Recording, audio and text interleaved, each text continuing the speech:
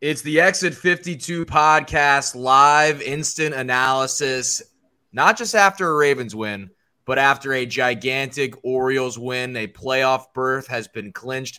One of the great days in Baltimore sports in a long, long time. And we've got the entire group on the show. People are already popping off in the comments. Everyone is excited. RDT, what the hell is going on over there? Can we figure that out first?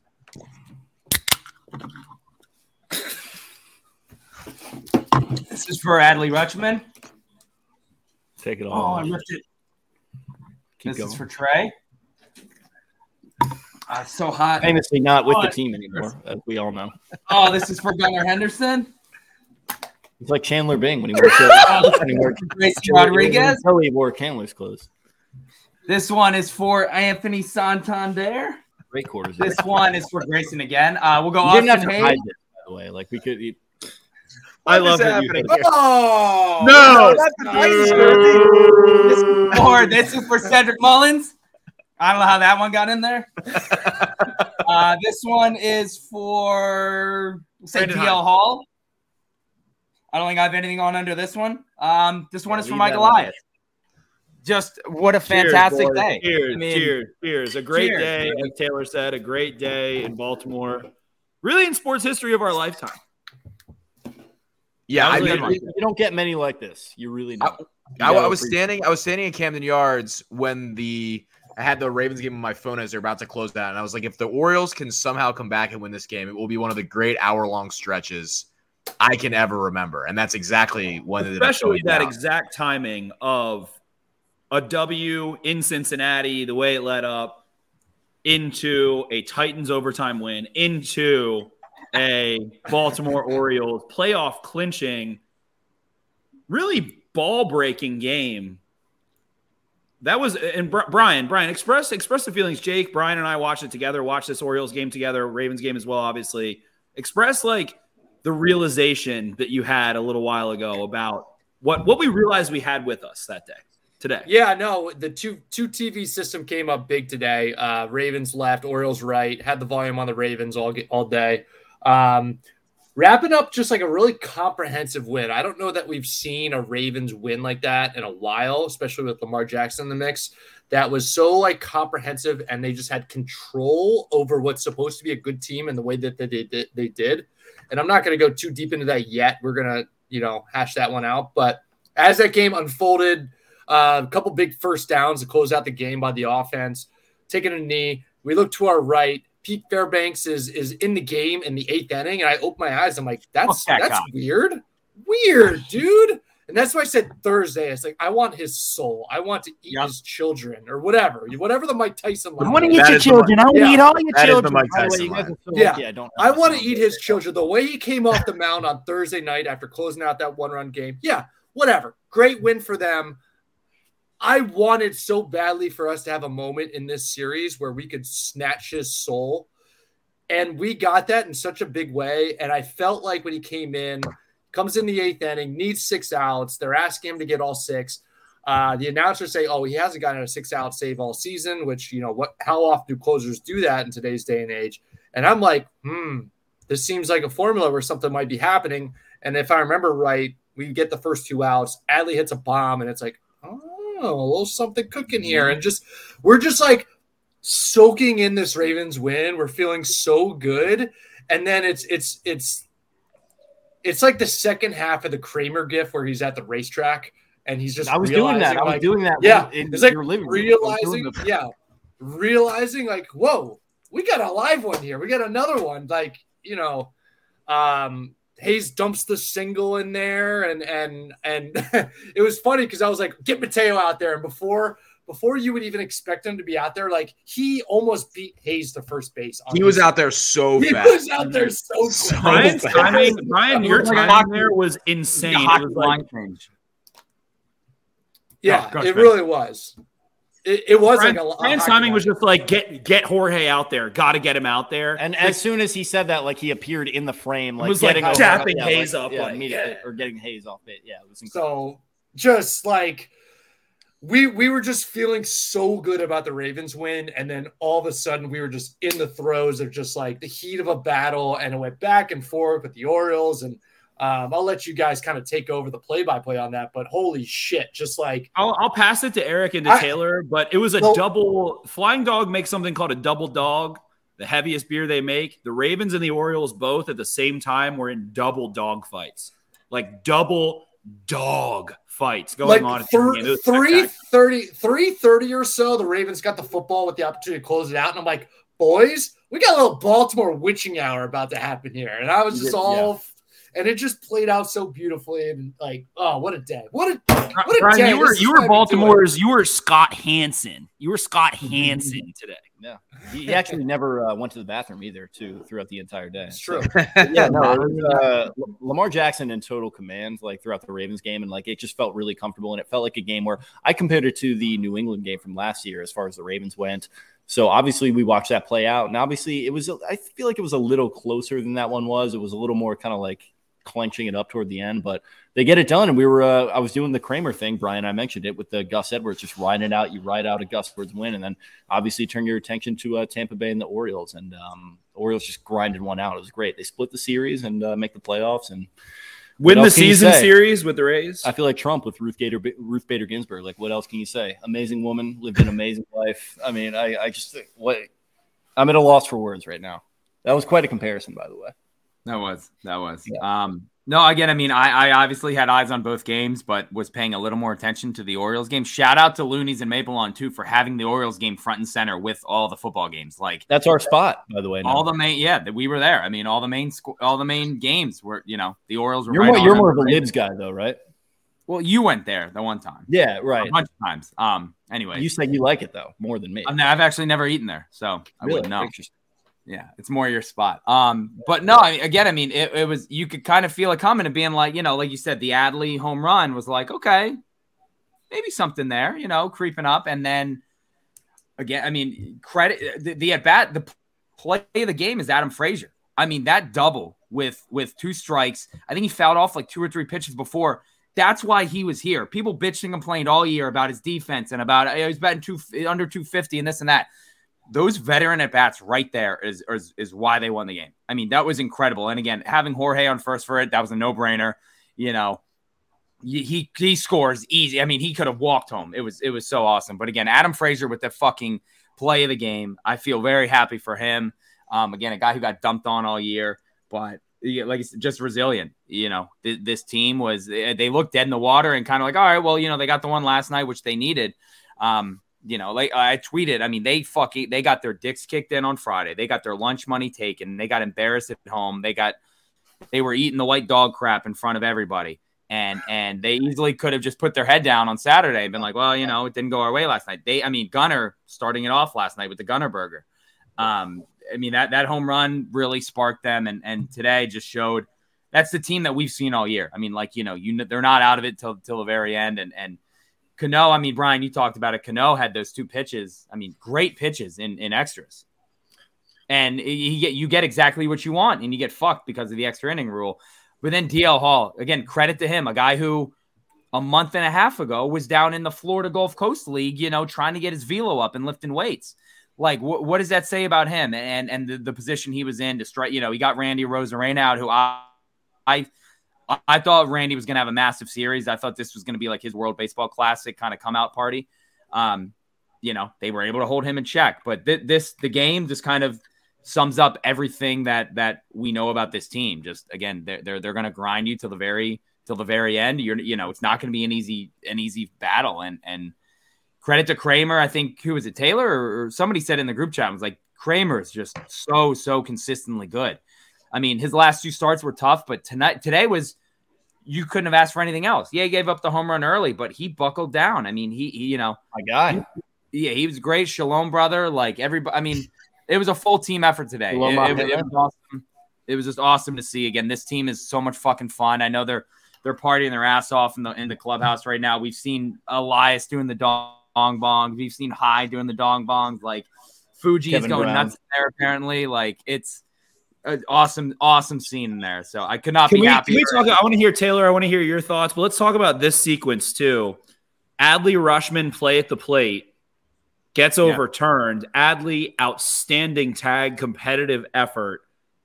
Then Manuel Margot reaches on a fielder's choice, able to get out of it. O'Hearn strikes out. Mullins strikes out. Austin Hayes hits that single. We get Jorge Mateo in. Adam Frazier hits the double. Suddenly, bam, it's 3-3. After that Adley home run to make it 3-2, get to 3-3. Then, Aaron Hicks had nice contact. I think Brian, Jake, and I kind of went a little crazy. We thought he almost. Everyone in the stadium thought that ball was going to hit the wall. Oh, I thought that ball was missed. It must have missed the barrel by a fingernail. Yeah. Must have missed the barrel by a fingernail. Then obviously everyone what in the happened stadium thought it was over. The game was over. And it's also crazy because the Orioles are the comeback kids, but this entire season, that was only their second win trailing in the 9th inning. So for that to happen today and for the Orioles to struggle so severely on Friday, like we mentioned, Thursday, Friday was so bad. Then for them to end this series with a lead in the division, in the clubhouse, getting wasted with Kevin Brown hitting the fucking dong bong was absolute electric factory. Vibes are at an all-time high. This team, my stupid little take on after they got shelled on Friday was they needed a little hate in their heart or something. And it was they needed something to go wrong. And for them to immediately correct the track back shows that Brandon Hyde has this team's pulse in sync. Their resting heart rate is in unison. They are locked in they're all on Wi-Fi together in terms of being able to manage those situations. Adam Frazier, Eric, you nailed it. So freaking sick. One of the, really adult lifetime, one of the biggest hits in Orioles history, Adam Frazier right there, especially a regular season game as opposed to some of the playoff stuff that's happened. Adam Frazier comes through so clutch. He was chasing on that one too. He really had to work to get that thing in there, and it was quite a hit. Incredible. Taylor, tell us about the yard today. Sure. No, you guys touched on a ton of stuff there. We talked about this before we started recording. I had the unique experience of watching this with my diehard Rays fan girlfriend, which I think people would say that's a fake person because they're a diehard Rays fan because no one thinks those exist, but they do in fact exist. Is she 85 years old? So what did she go to another school or something? Yeah. So 5 years old. You talk about a Rosarena. It was fascinating sitting there watching a Rays fan react to how RDT was reacting to SETI not getting it done until the end. She was continually getting upset over Rosarena's at bats because they just weren't very good today. And I think it's he is a guy that fan base watches and he is so freaking good and so clutch. And then he just didn't come with it today. To me, you guys have touched on a ton of the stuff. To me, the superstar at bat of the game was the Adley solo home run where the game is essentially over. I think if he just kind of bows to Fairbanks, I think Fairbanks was rolling. Took care of Heston Kjerstad. Welcome to Major League Baseball, Heston. Sends him back to the dugout. Gunnar Henderson's at-bat was essentially uncompetitive. And then Adley goes 7 pitches with him and hits on a 100-mile-an-hour fastball, no doubter over the fence. I think that put some life back in the building. The building was dead after the Betancourt home run. Just deceased. Because Fairbanks is coming in the game at some point. They have 600 other good relievers. I thought it was fascinating that Kevin Cash played that. It reminded me of college baseball. Banks will kind of see this where you have a closer that's done one thing all year and then you're like, oh God, we have to win, put him in for 6 out. It felt so college to me. Yeah. Where you're in the College World Series, you're let's go to our guy. We've got to go to our guy. And I don't hate that. Put your best pitcher in the game. But after Adley hit the home run, I'm like, okay, now you're going to get up Fairbanks, who hasn't sat in the dugout and come back out. Yeah, he's a little on tilt. He has to go and sit down and come back out, which he hasn't done all year. And they figured out a way to get it done. That's just Austin Hayes being unsung Austin Hayes, just giving you a chance to win. You talked about DL Hall, RDT, and it struck me when he was out there. I don't know if you can see this on TV. Hyde walked out after the first batter, and DL tried to give him the ball. He tried to give it to him, He reached the ball out to him, and Hyde, pushed the ball away. And I was like, oh, this is kind of a little bit of a moment. If he comes back and gets these two guys, this is going to be one of the bigger moments of his career. Hopefully it propels him into more. Because of all the Orioles prospects, he is the one that has been a little left behind, right? Everybody else has had their moments or is going to have their moments. Even Heston Kjerstad's home run the other night, even in a 7-0 game, is a bigger moment than I think DL Hall's done in his career.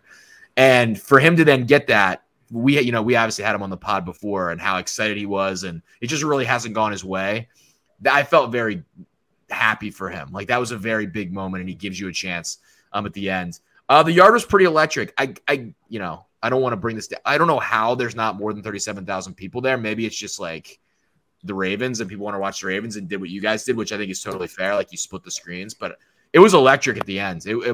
As it should be. I want to, for the record, don't put this in the newspaper, but the Orioles have lost the last 4 games I've gone to. I might not go to another one. Done. No, you're done.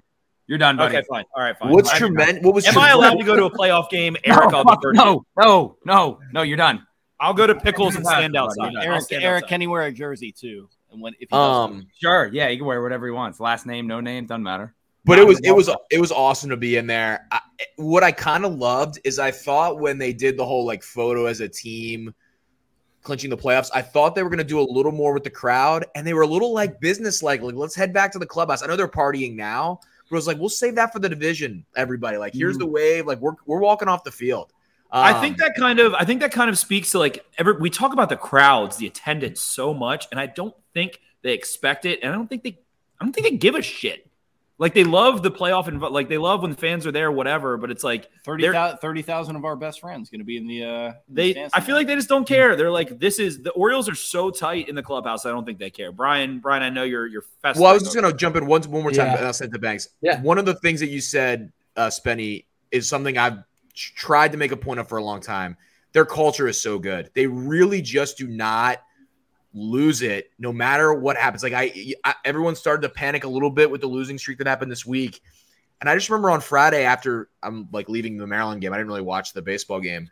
And I was like reading back through some of your guys' texts and like what was going on Twitter. And I was like, they're definitely just going to come back and win the next 2 games. Like this is what they do every single time. Like me and RDT talked about it this week. Eric, we talked about it when we did the pod this week. Like they just don't have big pockets where they lose 6 in a row or they lose 5 series in a row. It just hasn't happened, and that's what defines a team that ends up winning. They're going to win around 100 games. So I think that's a really good point to make, Spenny. Like Brandon Hyde or their leadership or whatever's going on in there, they just respond to adversity every single time, and that's great to have when you're about to go play playoff baseball. It was an awesome day to be at the stadium, and we'll obviously talk about the Ravens. I was able to follow that a little bit, but yeah, what an awesome day. What an awesome day. Yeah. So you brought up the whole picture taking scene, which was my moment where I did the whole where we started, how it's going, or whatever that meme is, because I said it to Jake and Spenny as we we're sitting there watching it. But can you imagine like how high the Rays were riding, 48 hours ago after they kicked our dicks in front of a national audience on Apple TV. I went to that game. Like the energy in the building was just so nothing after they just absolutely throttled us. What was it, 7-1, 8-1, whatever it was. I can't imagine how redemptive that feeling was after bringing those big crowds in Thursday and Friday and having maybe a feeling like you let them down, especially the Friday crowd, and for them to answer the way they did Saturday and Sunday and essentially bring it back home. Because at the start of the series, you come in with a two game lead. That lead was kind of like dwindling a little bit as the week had progressed, and you had hoped for a bigger lead coming into the series. But there was some sentiment, I guess, amongst me and some people I had chatted with that, we would take a series split and we'd be on our way, and we'll take the schedule the rest of the way, and two game lead the rest of the way. We'll take the season series win. And when we lost the first 2, it felt to some degree like, wait, the sky might just be falling.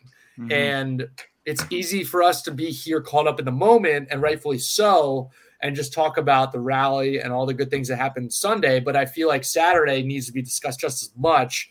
And Grayson Rodriguez, we've touched on a tiny bit, but the start he put out there was a big-time shove fest. Like, big-time balls, 8 innings. What was it, 5 hits, no runs? Like, that is – for him to show up in that moment, he's had a 12.5 starts here in the majors now. It's for him to step up and put his best one out there at that point in time against a great baseball team is just like, oh, it's so gratifying. And you could see the energy and see the way he fed off that environment, and people talking about like, there was one tweet that it triggered the shit out of me, I think on Friday morning after we lost the first game, about how the Orioles are a joke of a team because of their rotation or something, because, here's their ERAs and stuff. And we're just going to talk about, Grayson's ERA is like around 5. I don't give a fuck. The guy's been one of the best pitchers in baseball. ERA is fucking He's dead. been one of the best pitchers in baseball since he came back up. He's a dog, and we've always known he's a dog because we followed him closely. We could see it in the minors. Let's give a little dog. Let's go. Taylor, give us one. You didn't give us one last night. You ignored the boys. On his chest. You ignored the boys. All we wanted to do was bark. All we wanted to do was bark. Taylor wouldn't bark. We showed up with gas tanks at Bowie for some random ass start. In the scheme of things, it means virtually nothing. It's just another start on his road to the major leagues. This guy was getting fired up about pitches he wasn't getting off the corner from minor league umpires in AA. Balls that fall in, he was getting so upset, like in ways, not pouting. He was like, I deserve better because I'm a better pitcher than this. Because he's a dog.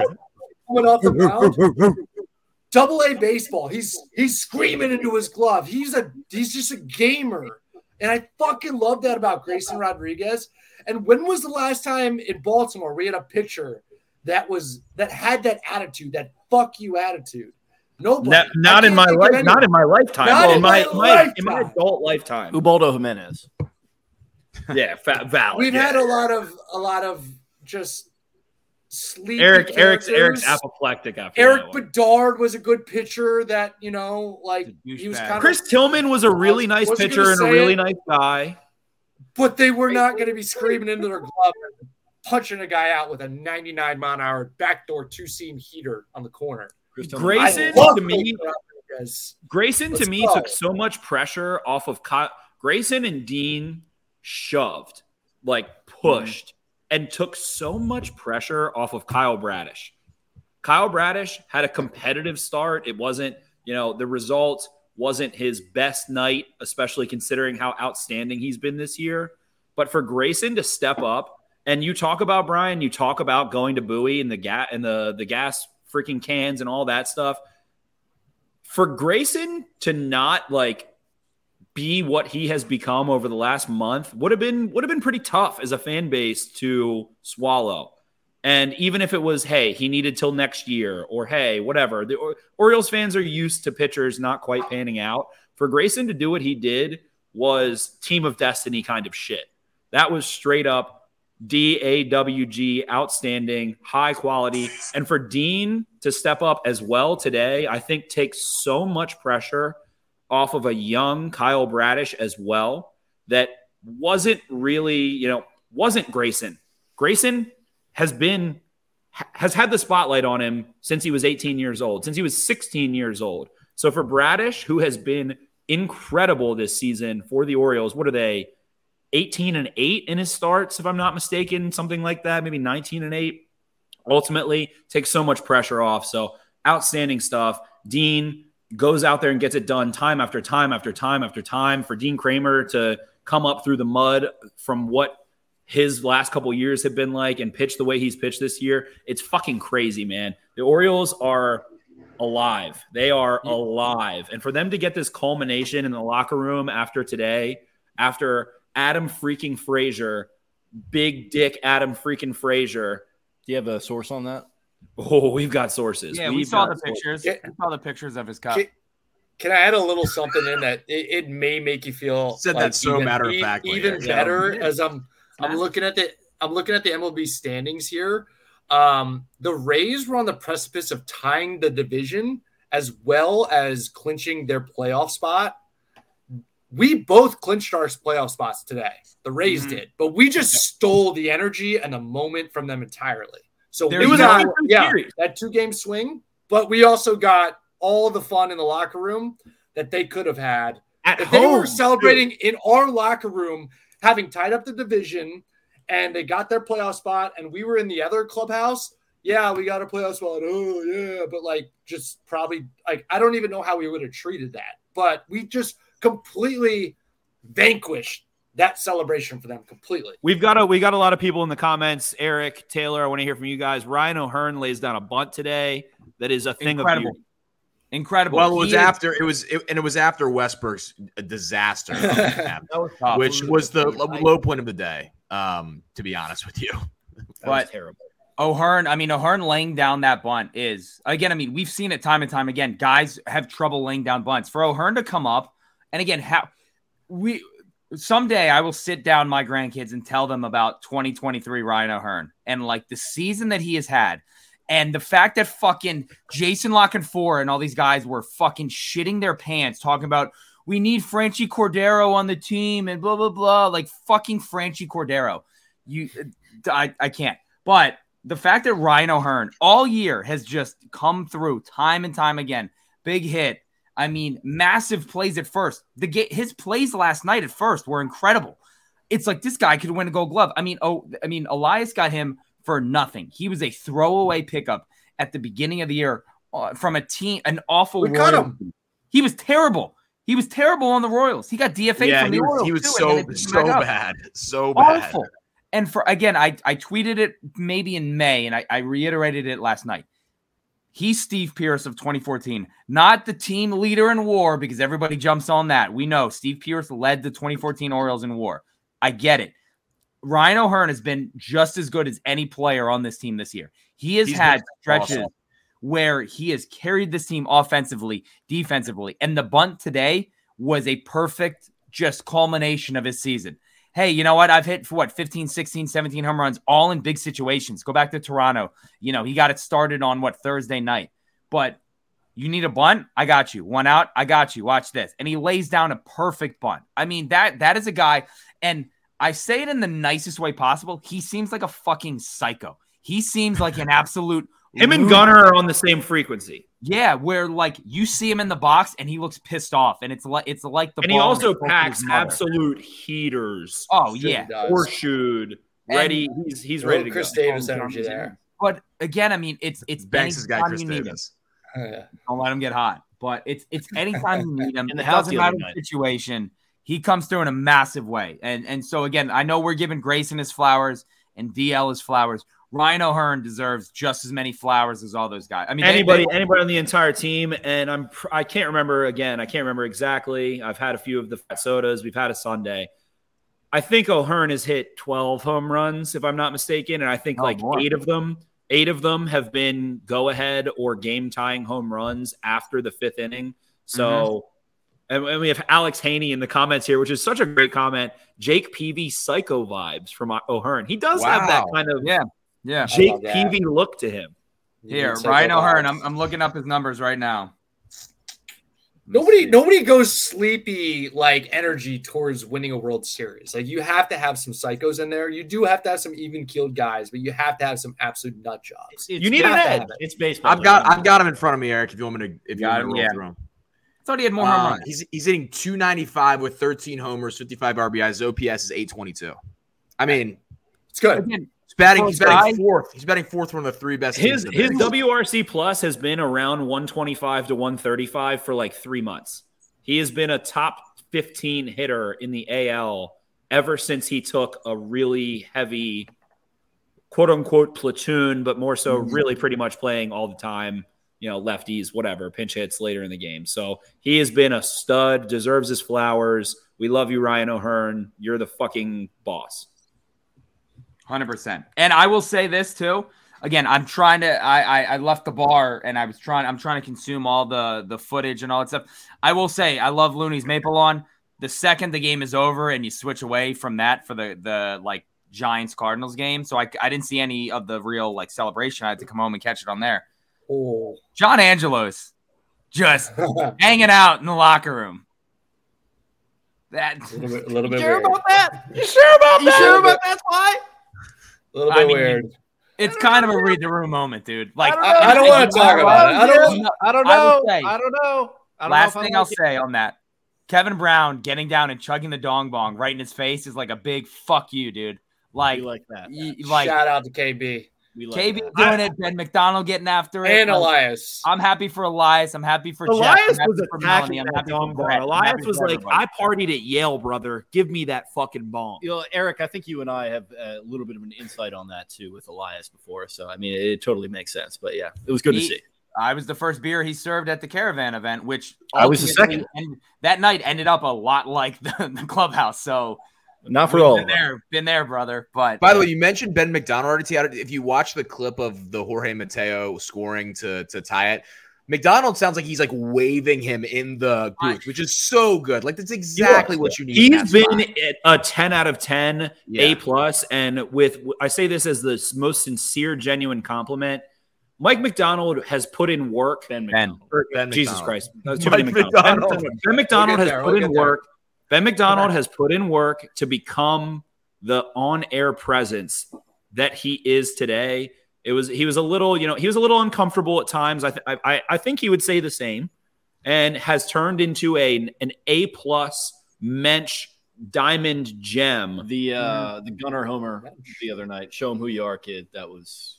I will say I tweet it out all the time, and he always responds back. We'll get him on the podcast soon. That's one I want to do in person. Fuck a Zoom. I want that in person. I agree. It was a big day for Baltimore McDonald's, as Kyle Kramer said. Maybe the one up the street is going to get McNuggets tonight. If you're listening, like, subscribe, give us 5 stars, throw the boys some love. Baltimore, another one. We'll give another cheers for some of our boys that come in late. Ravens win. Orioles clinch playoffs. Ain't the beer cold? Love to see it. Absolutely love to see it. We got Davon Johnson here, as always, with Jake and I coming on over to XC52. That's our absolute boy. Spicy boys. The boys are getting spicy today. So anything else? What else do we, Eric? Come on, give me your freaking thoughts on today. I want the Ben McDonald thought. I tweet him about it all the time, but him just openly like talking and yelling in KB's like call, people hate it. I think it's incredible. I think it is so good because it's so genuine and unique. Like it's just that's who he is. Like he did it on the Trey home run with Josh Lowe when it smoked that fucking loser in the face last year, you piece of shit. I hate that dude. I hate the Rays so much more than I did, 48 hours ago. But you sound like Alex Jones right now. Listen, you piece of shit. Yeah, like that to me. But him like going off in the middle of KB's calls, it's so genuine, and that's just who he is. And his answer all the time is, "I'm a baseball fan. What do you want me to say?" And he's just like you said, he's willing, him to go home, and that's just who he is. I think he is so good, and he is so good for this team, and the broadcasters around it. Again, we've talked way more about broadcasters than we ever need to talk about this year. I promise you that. But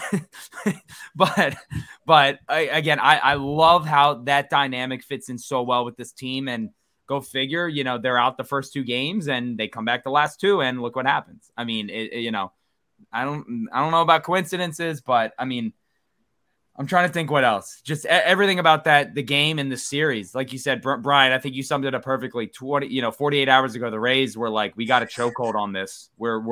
This is ours for the taking. And my point of view and a lot of other Orioles fans were like, well, we'll get 1. If we get 1, I think we'll be okay with that. Then we'll hold the tiebreaker. And then again, the last 4 innings, I think somebody tweeted it to me. I got to find it. It's a great stat. They said the Orioles scored with 2 outs in the last 4 innings. Like they scored. Wow. Adley hit the home run in the 8th, Frazier in the 9th.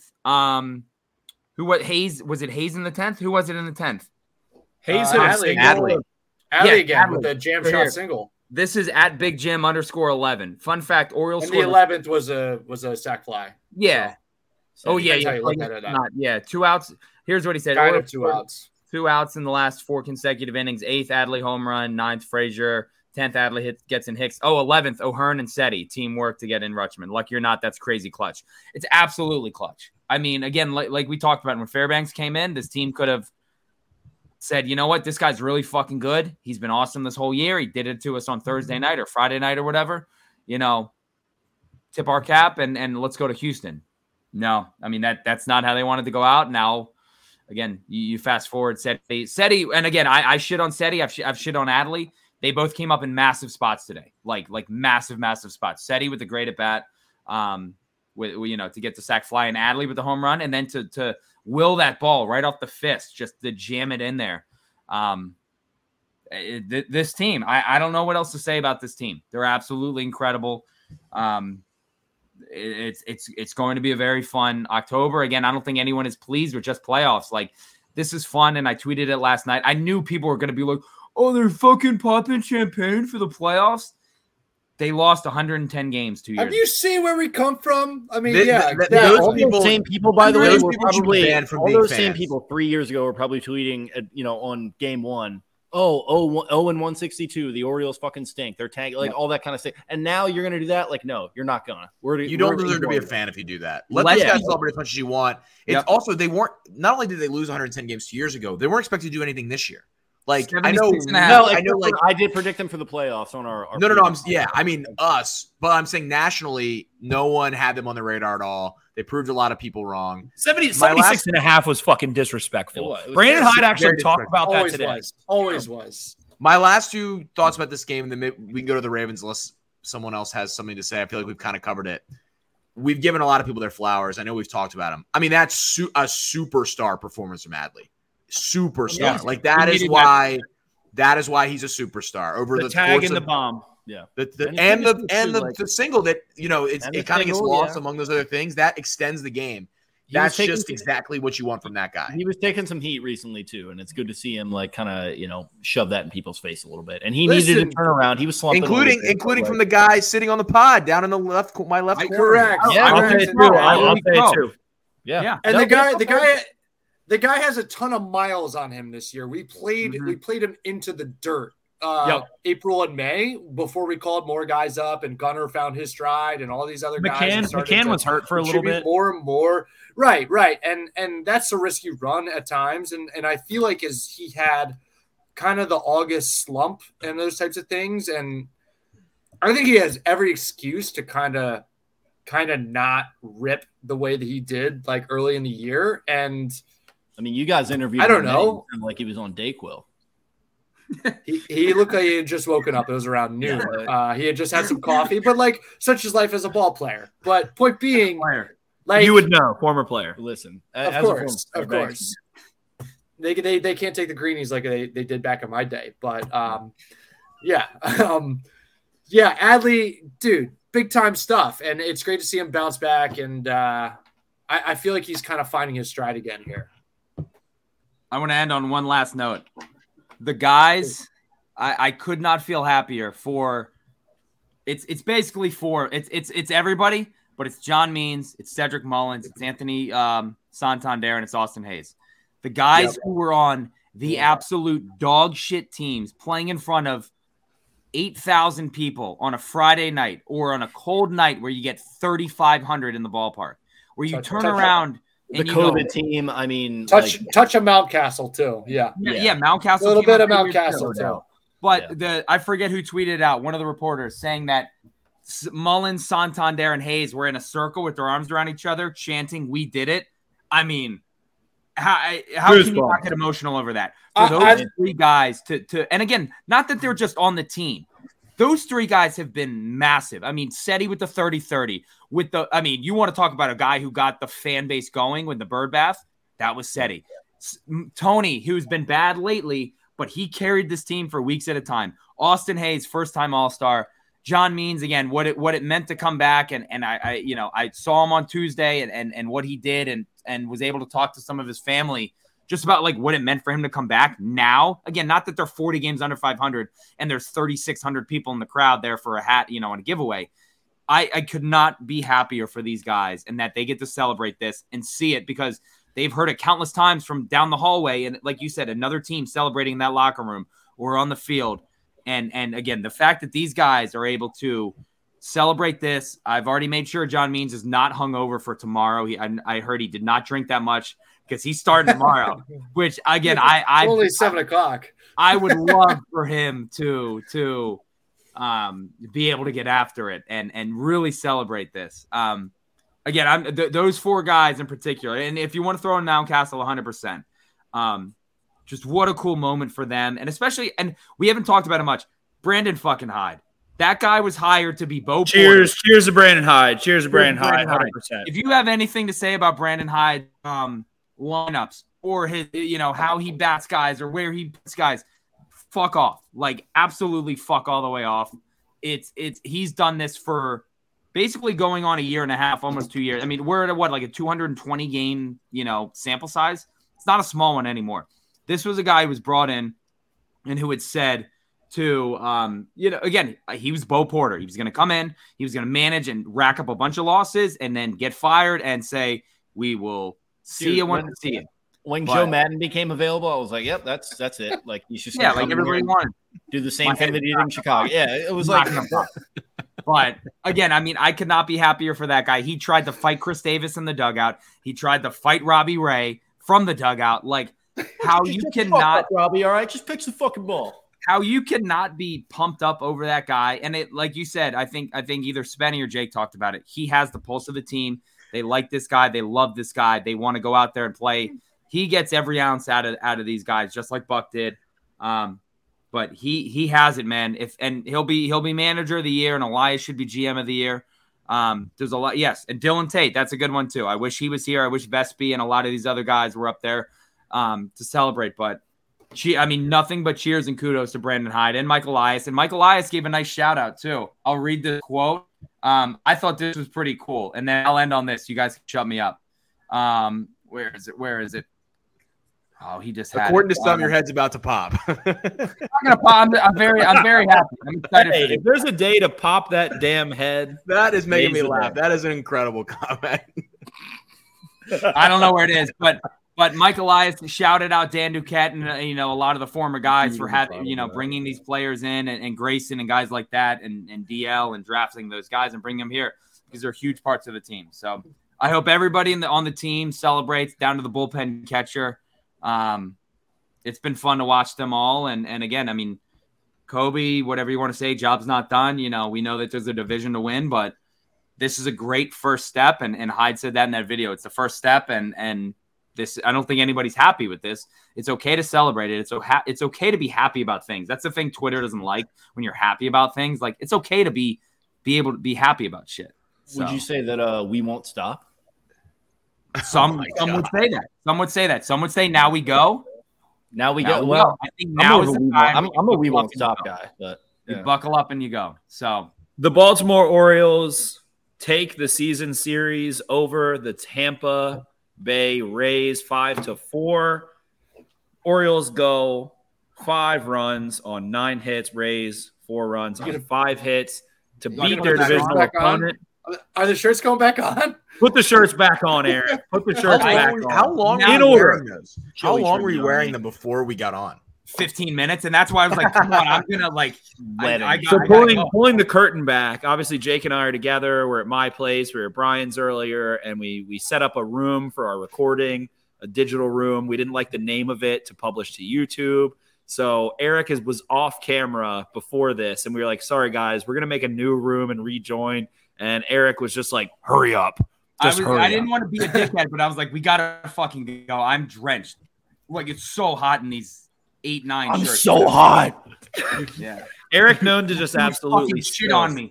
It's Carl Havoc. There's too much. All right, let's get to the Ravens. So let's switch it up. So the Baltimore Orioles win 5-4 over a divisional opponent in a big game. The Baltimore Ravens win 27-24 over the Cincinnati Bengals. They go to Cincy, who has been a thorn in their side. The Cincinnati Bengals have been the darling, sweetheart Joe Burrow. I almost just said terrible, horrible words. I'm gonna save. I do my best to be okay on this podcast. The Bengals have gotten a lot of love nationally. Well, Joe Burrow's fits are pretty fire. Yeah, Joe Burrow's fits. He cuts his hair, all of those things. So the Baltimore Ravens down 4 starters, losing 4 week 1 starters, go to Cincy, get business done. Lamar Jackson, absolutely spectacular. It was an awesome, awesome, awesome performance. Wanted to go over. The Ravens go convert, I believe, 9 of 14 on 3rd down. They somehow outlast the modern Big Ben in Joe Burrow, who just started massaging his calf as soon as he started to play poorly. The Ravens run for 178 yards. They complete 24 of 33 passes. They score 3 times in the red zone out of 4 attempts. The one time they didn't was because of an absolute ref fest, as I'm sure Brian will get into. The Ravens had 3 scoring drives today, a 75-yard touchdown drive, a 75-yard touchdown drive, and a 62-yard touchdown drive. This offense, down Ronnie Stanley and Tyler Linderbaum, was surgical. They got it done. They gave Lamar Jackson clean pockets, and he looked like someone that should have been paid maybe even more than $250 million today in a game where all national analysts were siding towards the Bengals for the most part. Brian, when you look back on this game today and what you saw, what is the one thing you think moving forward from an early NFL season? Jake and I have called this maybe a little bit of, week 1, part 2, after a very sloppy NFL slate, 17-game schedule. We're used to 16. What do you think about this game? What stands out to you as we transition from the Orioles beating the piss out of the Rays into the Ravens beating the piss out of the Bengals? That was really comprehensive, Spencer. I got to tip my cap to you. But I feel like one word in particular comes to mind, and that word is control. I feel like they controlled that football game so well from minute 0 to minute 60. The drive to start the game was such a fuck you statement drive after they were totally, I wouldn't say totally lost. I got a little over my skis on that. But they were just kind of not in lockstep whatsoever last week. Things were out of sync. The timing wasn't great. The pass protection was kind of iffy. There was a few bright spots, but they were totally in sync between the run game, the pass game. They dinked and dunked their way down the field, to be honest, that first drive, but it was so methodical. And you said the word surgical. I think that's the perfect word to describe it. They were just on their way from the jump. And them punching it in the red zone was a little bit different from maybe last week as well. And we were just off and running. And the defense, they set the tone as well on the first few drives. Defensively, they were swarming the football. Joe Burrow was just not taking shots downfield, just dump downs, wide receiver screens, just nothing that really pushed the ball downfield. And I mean, Geno Stone played a fuck of a game. I'll tell you that much, but so did the rest of the secondary. A lot of those physical guys that you have, the safety position, the nickel corner, just all those like extra characters outside of those starting corners were just so involved, so there at the football. Patrick Queen, another fantastic game of him, just getting after guys to the boundary. Like, just a really comprehensive effort in like the early going that I feel like set the tone for the team going forward. And like there were some weird happenings that kept the Bengals a little more in the football game than I feel like they should have. Like the punt return with the flag picked up on the block in the back, very baffling. I don't know what that was about. We had moved the ball pretty well on our second drive. On the precipice of at least kicking a field goal. And then there was a questionable penalty and Justin Tucker had to try a 59-yarder. You can't make them all, but he definitely had the leg for it. Just a few things that kept the Bengals in this game longer than we might have expected. And we were, I guess, like sitting there at the house, we were a little bit happy to go into halftime with a 3-point lead, even though it felt like we outplayed them to a level in which the score should have been bigger. So I think we were on our toes a little bit, like not feeling too, because games flip on a dime all the time. And the Bengals, it was a divisional game. It was, and like yeah. That's where I came out and said like Ravens are going to lose this thing, right? I mean, it's divisional game on the road, week 2. Bengals are going to figure it out. Whatever, it'll be a close game. I expected it to be very close, but I expected the Bengals to take that home field advantage and kind of run with it and win by 3 or whatever it might be. As you give me a nice pour there. Very good. Yeah. I cranked that beer same time you did, Spen. That was unbelievable. It's interesting. Like that first drive was such a tone setter. I think you make a good point there. And like it spoke to like what did we talk about in the preview with Lamar Jackson? Like just take what they give you. Take what the defense gives you. Don't try to overcomplicate it. He looked so in command today. Like I was so impressed. It reminded me of and I told you guys this, it reminded me of the New England game last year where he goes in there and he scores 5 touchdowns, I think 4 passing, 1 running. And obviously he didn't have quite that output today. And I think I tweeted going into halftime, like the box score didn't look crazy, but so impressed by him. Like he's just kind of sitting back in the pocket, negotiating it a little bit, dodging guys here and there. And he had the one fumble that got obviously called back by the illegal hands to the face. I think that really changed the tenor of the game. If they had lost that fumble, probably would have been a different game. Ensuing was the punt return touchdown. It was, yeah, you're right about that. So, but maybe I agree absolutely that was a come to Jesus moment. I think for Lamar Jackson. I think they obviously had the first drive touchdown, but from that moment forward, he played under control. Yeah, and then Zach Kurlander saying here, Rocky Sin, like amazing play in the end zone. These cornerbacks, like I think Ronald Darby had a nice play or two. Like these guys are playing, and like I'm just like. we talk about the Orioles and we talk about getting emotional about the Orioles. Totally, I get it. And I'm kind of like in the same vein with the Ravens right now. So fucking proud of these guys. Like Sam Mustipher, great game. Some of these guys, Patrick McCary, great game at left tackle. Like these guys are stepping up in place. Justice Hill. These guys are stepping up in place of all pro type players and just playing their ass off on the road in a very important divisional game. And you start off 2-0. And like I told you, I had them starting 2-3, going 11-6. Like I thought it was going to be a bumpy road starting out here. You're going on the road. You're going up against tough divisional opponents. It's going to be difficult. But I don't know. Maybe they got that dog in them. Maybe they're ready to really take it to the rest of the AFC, which is very loaded. I think it's going to be difficult. We'll see what happens. But Bengals, man, it's going to be an interesting run for them here. They start out 0-2 this year. They started out 0-2 last year. They figured it out. I think they're 7-8, or excuse me, 1-7 over their last 4 years over the first 2 games of the season. Something like that. Maybe it was 2-6. It was something along those lines. We talked about this in the last episode. Yeah. They figured it out last year. I mean, they go, 10-0 for a stretch there. They win 10 straight games. I don't know if that's going to happen again this year. It's going to be tough. So this division, I mean, we'll see what happens with the Brownies, obviously. We'll see what happens with the Steelers. Are they playing tonight or is that tomorrow? Tomorrow night. Tomorrow. Yeah. We'll see there, but Dolphins-Patriots tonight. Dolphins-Patriots tonight. That's going to be, as we said, it'll be a fun game. Yeah. Great uniform matchup, too.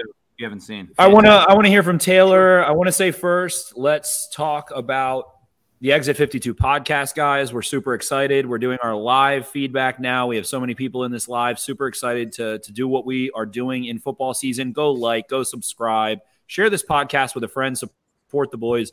We have a lot of fucking good, fun intentions that we're going to be announcing over the next couple of months here. Orioles baseball, Ravens football, Orioles playoff baseball. I should be saying go like, go subscribe, all of those awesome things. One might say we're building something. We are building something in Baltimore. So with that in mind, want to hear Taylor, Eric, overall, anything that you guys picked up on, anything that spoke to you. I will say one thing before I pass it.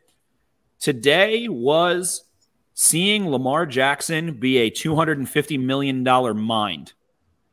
And that's why you pay the man. Taylor, I want to hear your thoughts. Yeah, I'm not going to be long-winded on the Ravens because I didn't watch I was watching the game very much in spots on my phone, so I can't speak to like how it went. I want to say 3 things. You just touched on Lamar. I think that like based on what I watched and what I was observing off of the analysis that was going through, he seemed very in control today for the most part.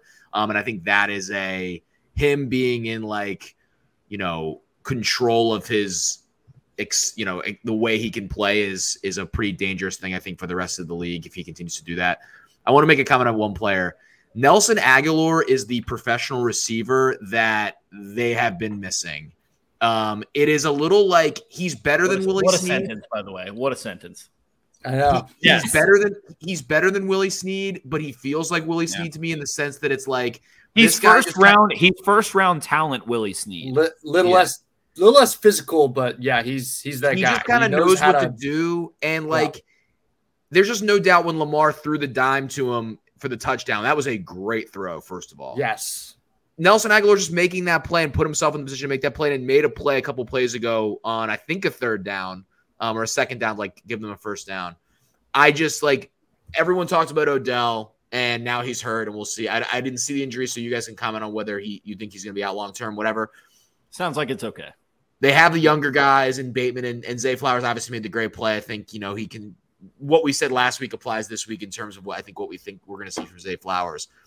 But I just like that Aguilar game is just sort of like why you bring him in, where, okay, like we just need this guy to go 6 for 65 and make a touchdown catch and make a couple, I'm just a safe target for Lamar. And I think we got this right last week. Like just having Mark Andrews on the field changes their offense completely.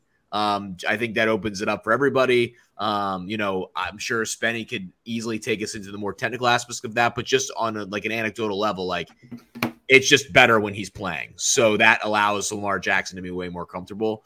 The other thing I would say is, and this is also very sort of like meta, 30,000 foot overview. This game just wasn't weird. They just played a straight up game.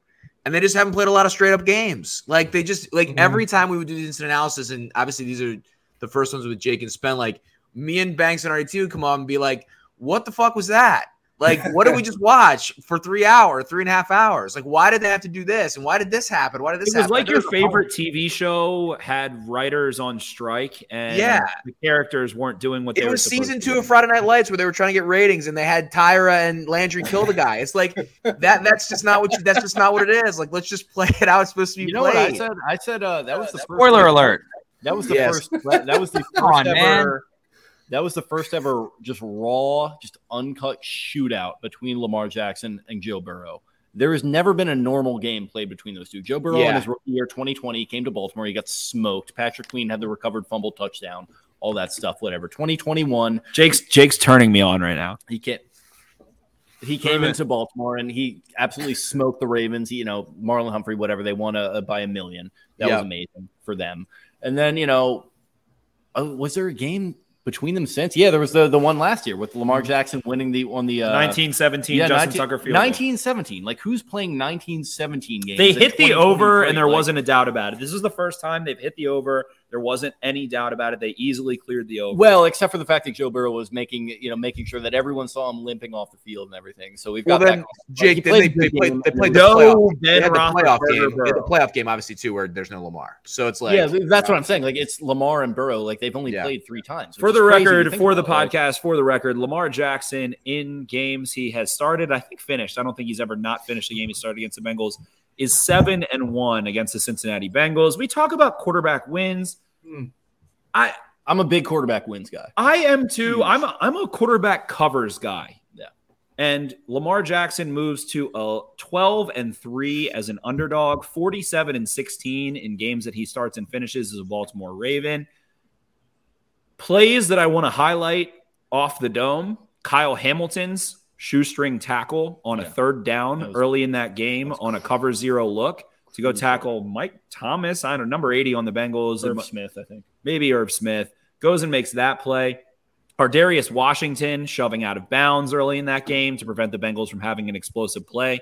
And the play that I want to talk about, that everybody is going to want to talk about, and is going to be a 5 million view play, is Lamar Jackson chilling in a clean pocket protected by Sam. I'm fucking here, Mustapher. Owings Mills guy. Sam McDonough's finest, as well as Patrick. You think you are not a starter, McCary? That man can ball. He was back.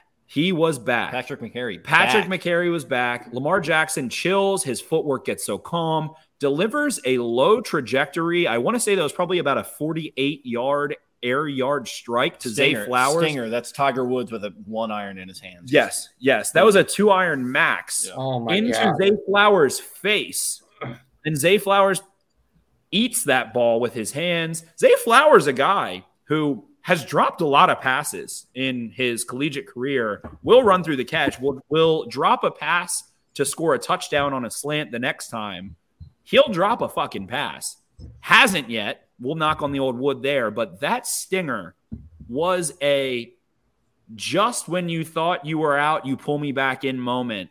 The Ravens have that after Geno Stone has a wonderful rat drop coverage. We talked about that on the preview episode. When can you mix in a rat dropping down into the hole? Geno Stone does it.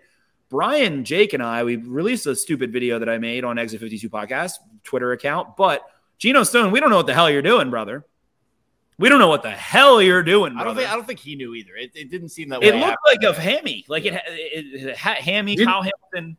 You know the early career video of Haloti Ngata when he like just that tip ball just falls his lap. I can't remember the going opponent, for the quarter pylon. It was his first. And he kind of just runs out of gas and he just like jogs to the boundary. And like it could have been a touchdown if he just kind of hits the brakes and just stays on path and just lets the play go past him. Geno Stone had a touchdown in front of him. He had other characters behind him that probably could have housed it, but like I don't know. He knew that this offense was so good. He's like, oh well, they're just going to hit Zay Flowers on a fucking bomb, and then Andrews like. Spencer's not giving himself enough credit here. Where after we picked that pass off, he's like, "This is a play where you take a shot." You said that immediately. Yeah. If you don't call a play action shot off of that interception, you're out of your mind. And we hit a shot, and nobody nobody that we've had as a Ravens wide receiver in memorable history. We talked about the one. You guys contended that Steve Smith might be the one. No one they've but drafted. Maybe, but I don't know that Steve Smith gets downfield as quickly in the way that Zay Flowers does. Well, yeah, he was fucking. Other than pre-Ravens Steve Smith. But for him to catch that ball, like we all nutted ourselves over Zay Flowers over the last week. Just the way that he would get the ball in space and just turn something and just like nothing into something. We just watched him with a big time ball skills type of play. Like we have a guy. That's a package right there. That's a guy. That's a guy right there. So that's what I said. We've got a guy. He wasn't quite as omnipresent this week as he was last week. He was definitely involved. They got him in motion. He was a piece and he made some big plays and I think he had another big play on that drive as well. But just the fact that like Nelson Aguilar, big factor on a particular drive, and then it's like next week it's going to be Bateman because we know if you bring up Bateman, let's talk about Rashad Bateman's. He made some plays this week. Personal foul. Yeah, I said it. I want to see Rashad Bateman commit blocking personal fouls. That's how you know he's all the way back. That's how you know the physicality's there. There's hate. I always talk about. He stood his ground. I said it. He stood his ground. He's our guy. Yeah. Castle. He didn't run into that block and throw it. He basically stood his ground and he put a little forearm out. He stuck him. He said, "I've got pads on and I'm going to use." He put his energy into him, but he stuck him. He stuck him. It's track athletes. Track athletes are going to go down if you stick them. Track athletes are going to go down. Love to see that. Love to see Lamar's poise, location. It was also really peculiar to me. And people had said this, and I actually feel in the wrong very much so. We'll talk about mega culpa. Maybe I'll talk more about this in the jumbo set in a couple of days. But people are like, Lamar doesn't look as explosive or as fast. And I was like, he melted guys against the Texans. But in this game, it went like the fumble into the punt return, the fumble that gets called back, the punt return into a couple clean pockets, and then suddenly he was dashing on the Bengals defense. Suddenly, he was explosive. He kind of reminds me of Pat Mahomes with the ball in his hands now. Like, Mahomes not super fast, not super, like, shifty or anything, but he's just, like, fucking has spatial awareness. That's how he's been operating. He's trying to be fast enough, not the fastest at sometimes. But we saw him turn on the fastest a couple of times. I thought Todd Monken called an unbelievable second half. Not an undercooked appetizer. No. The undercooked appetizer. The appetizer was the best. Handshake. I don't know what it means, and I want to stop talking about it because it's really confusing me. It really is putting my brain in a blender. Blue jean baby. And so the Ravens today go out. They control third down. The Bengals have a punt return with whatever. The Ravens won. You don't have to say, the punt return block in the back, whatever. In Cincinnati, where they've had trouble, and you saw Lamar Jackson control that game, Mike McDonald, regardless of the Bengals scoring 24 points, which is elevated by the punt return, Burrow does sustain one really nice long drive there. You're down 2 cornerstone players in your secondary. Odafe Owe goes out of this game. Patrick Queen is banged up at one point. T. Higgins feasts, very much so. And Mike McDonald, while the offense did win this game at the end of the game, Mike McDonald made life hell for Joe Burrow. They couldn't generate explosive plays. They had to operate in a thin margin for error. I think that Mike McDonald is a fucking superstar defensive mind, and I think we saw that today. I think we saw an outstanding effort of Lamar Jackson pre-snap, calmly after the snap, combined with a Mike McDonald defense that has the right toys. The Roquan Smith, the Patrick Queen, the Kyle Hamilton, an interesting front that can drop off the ball. This vision of the Ravens, man, oh man, Jake, you and I, when we did the regular season preview, they are the Baltimore Ravens that can beat any single team, especially when Lamar Jackson was in control of the offense and knew what was happening. We saw snap count issues last week. We saw there were penalties today. There were some timeouts used. There were some holdings, whatever. But when Lamar Jackson is the maestro of this offense with a Zay Flowers and an Aguilar and an Andrews and a couple backs, there is nothing or no one that the Baltimore Ravens can't beat or can't do. That is why Todd Monken takes a job in Baltimore that I don't know, maybe, I don't know the ins and outs. I would assume Kirby Smart would have preferred him to stay. I would just assume. But that's why Todd Monken makes that leap to do what he did today, getting the ball out into the perimeter, spreading the ball around, being able to go tempo, being able to go heavy, being able to go slow. To come have that quarterback with that personnel that is that variable is a blessing for someone like Todd Monken that isn't a West Coast guy or a gun run guy or a Air Coryell guy. He is all of those things. You know what's not going to happen either? I'm not going to stop talking probably. I'll shut up now. He's not going to get hired as a head coach anywhere. Too old. I don't know about that. I'm going to knock on wood. Not in the NFL. Not in the NFL. Not in the NFL. I would agree with that, Jake. Not in the NFL. I don't think there's like going to be a like big want to hire Todd Monken as like the franchise changing head coach. Just doesn't like fit that profile. National championships. It was the right hire. That was the right hire for that reason. Gus Edwards. I didn't watch. Like I said, I didn't watch every offensive series of this game, but every time I popped on the stream, it felt like he was grinding out runs that should have been 2 yards and making them 5 or 6 and falling forward and kind of doing those things. This is a total box score piece of analysis. I like this carry distribution, 10 for Edwards, 12 for Lamar, 11 for Justice Hill. I think that like going forward is probably around what you want. I think with no J.K. Dobbins, Lamar's going to have to carry it double-digit times every game. But I like what I see there as well. And Spenny, you made the correct point.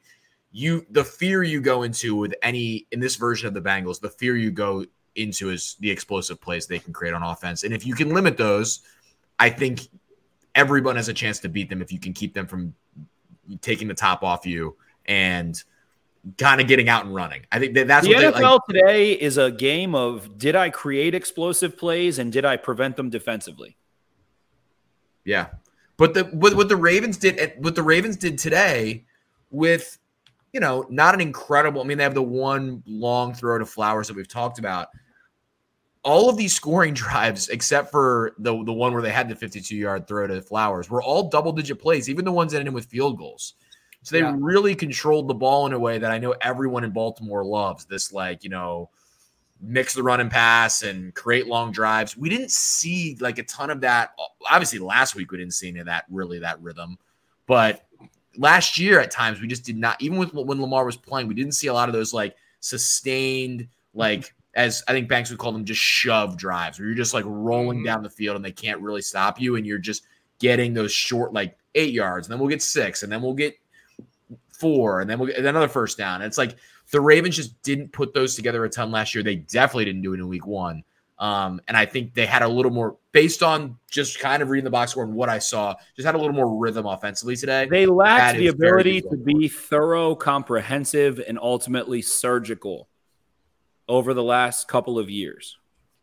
Yeah. This today, I don't know how many times I said it, but I said, it's just easy. Take the easy yards. So many times. First play of the game was Isaiah Likely, 8 yards. Just he runs a quick out, or not an out. He just runs a quick in and boom, 8 yards. And then it felt like so many times we just played the middle of the field so much better. Mark Andrews and Nelson Aguilar felt like multiple times caught that short to intermediate route where we just shortened the sticks or got that first down and kept the drive moving. And they were really easy throws. And there were a few throws that Lamar made that were really impressive as well, with those clean pockets that were window throws. And Jake Spencer and I, we just sat there and went, ooh, that's a, and there were a couple throws too, where he absolutely threw hammers. He threw bullets to his guys. And that comes with the pass protection, which was another step forward. Comprehensively, offensively, just such a good performance. And to your point, Taylor, really good, snap share with the running backs. I feel like they use Gus so appropriately in those short yardage situations, move the chains on some big drives, just so much to like offensively. And I don't even know that we've talked about the defensive side of the ball the way that we should. Mike McDonald, Roquan Smith comments after the game. Roquan Smith, someone that's been a point of contention since coming to Baltimore, his third game playing the Bengals, maybe out of 10, 11 games? probably about 11 games. Ravens linebacker Roquan Smith on winning at the Bengals stadium. Quote, "It was an amazing victory coming in here, taking over their place. Obviously, the guys here talk a lot, don't have a lot of respect for us and individuals. You take that stuff personal." Yeah. Saying the personal line of Deion Sanders. No, he said something to the effect of like, it's personal with these guys. Like, we're not. It's personal. Yeah, he It's said been that. personal. Yeah, and that's good to hear. Like, if we're not tight with these guys, if it's not a mutual respect thing, then like be honest, like, and give us a real rivalry. That's what I want to see. This is the predominant rivalry in the AFC North now. Everything's so sanitized. Everything's like, oh man, I love this guy. We're on Twitch together, and like, and that's why the Titans are a fun ass team. Yeah, Eric, That's why we traded Hollywood. Eric, give us your thoughts on the Titans. It was a fucking crazy win for the Titans. Titans are not like those fucking Bengals. I'll say that. Yeah, No, those but are they used to be. polar opposites. They used to. The Titans rivalry obviously used to be. We've talked about that plenty of times. No, we're saying the Titans are not like the Bengals today. I'm saying I respect. Oh no, and I think that comes from Vrabel. I think I think Vrabel hates the Ravens, but I also think he respects them. Like I don't think there's a respect hate. It's like the Steelers, Yeah, like that's. But it's like at the end of an MMA fighters talk all the shit for promo, boxers, whatever. At the end of the day, you beat the crap out of each other, and you have respect at the end of the fight. Yeah, they hug each other and they go, "Hey, that was fun. Let's do it again in 2 months." So yeah, that's the Titans game. I didn't watch. Give us the Titans. Did you watch a lick of Titans? They had it on at the bar, and it was in like a far back corner, and I was like, "All right, that was Eric Arditi talking." That was 20 seconds. Thank you, Eric. Yeah, that was talking Titans with Eric Arditi. Appreciate that. So with that, the Baltimore Ravens moved to 2-0. The thought that I have after a few Modelo Especials, after a great time at Mr. Brian the Banks' house, Brian the Banks Black's house is that the Ravens have to go 8-7 to finish 10-7. The Ravens have to go. It's a good piece of analysis right there. Ravens have to go 8-7 to finish 10-7. Was that the goal coming in? Finish 10-7. But that is such a low hanging fruit. That's what I'm saying. You guys are all underwhelmed by that. If you're basically slightly better than a 500 ball club, you're in the dance. And if you go 10-5 from this point on, yeah, they're off to a great start. I mean, you hit the nail on the head.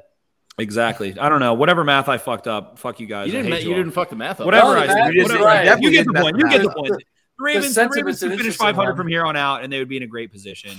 Lamar Jackson looks outstanding. We beat anything. All right. By the way, love John Harbaugh giving like a real celebration on the sideline at the end of the game. I tweeted John Harbaugh jacked to the tits. He was absolutely. That was a big fat W in Cincinnati against a divisional opponent. Yeah, I mean they don't like that. I mean, you guys just talked about it. They don't like that team, and you can tell it's from the head coach down. Like, good for John Harbaugh for like going up to the guys on the sideline, being like, guys, this is a little bit more than the business one. Like, and we came in here, we took it. Taylor is not, and they shut it down. They shut the game down. They just went out and won. Thanks. That was gonna be my last point.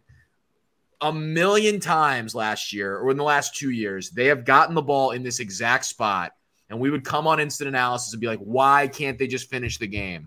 And they finished the game today. They finished the game. Like, they got the first downs they needed, and they just did not do that consistently the last couple of seasons. That was very nice to see. That is like what that's why you talk about Lamar getting paid.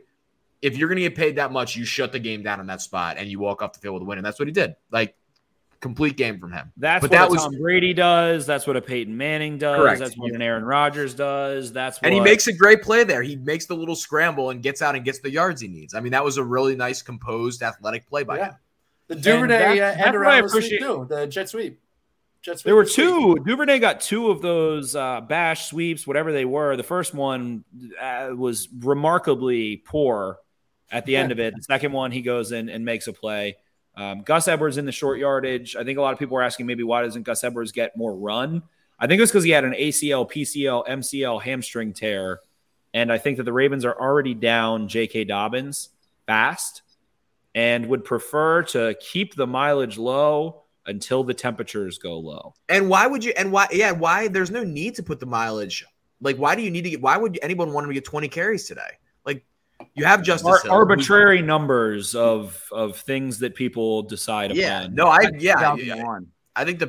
I mean, I think they did a really good job based on what I saw and what I'm looking at based on stats of distributing the ball in the running game. I mean, Jadeveon Clowney, a very strong game. Geno Stone played an awesome game. I thought Patrick Queen had a really standout performance. We'll break it down more on the jumbo set on Wednesday. If you're listening right now, we've got 71 of you live with us still. Go subscribe, share this podcast with a friend.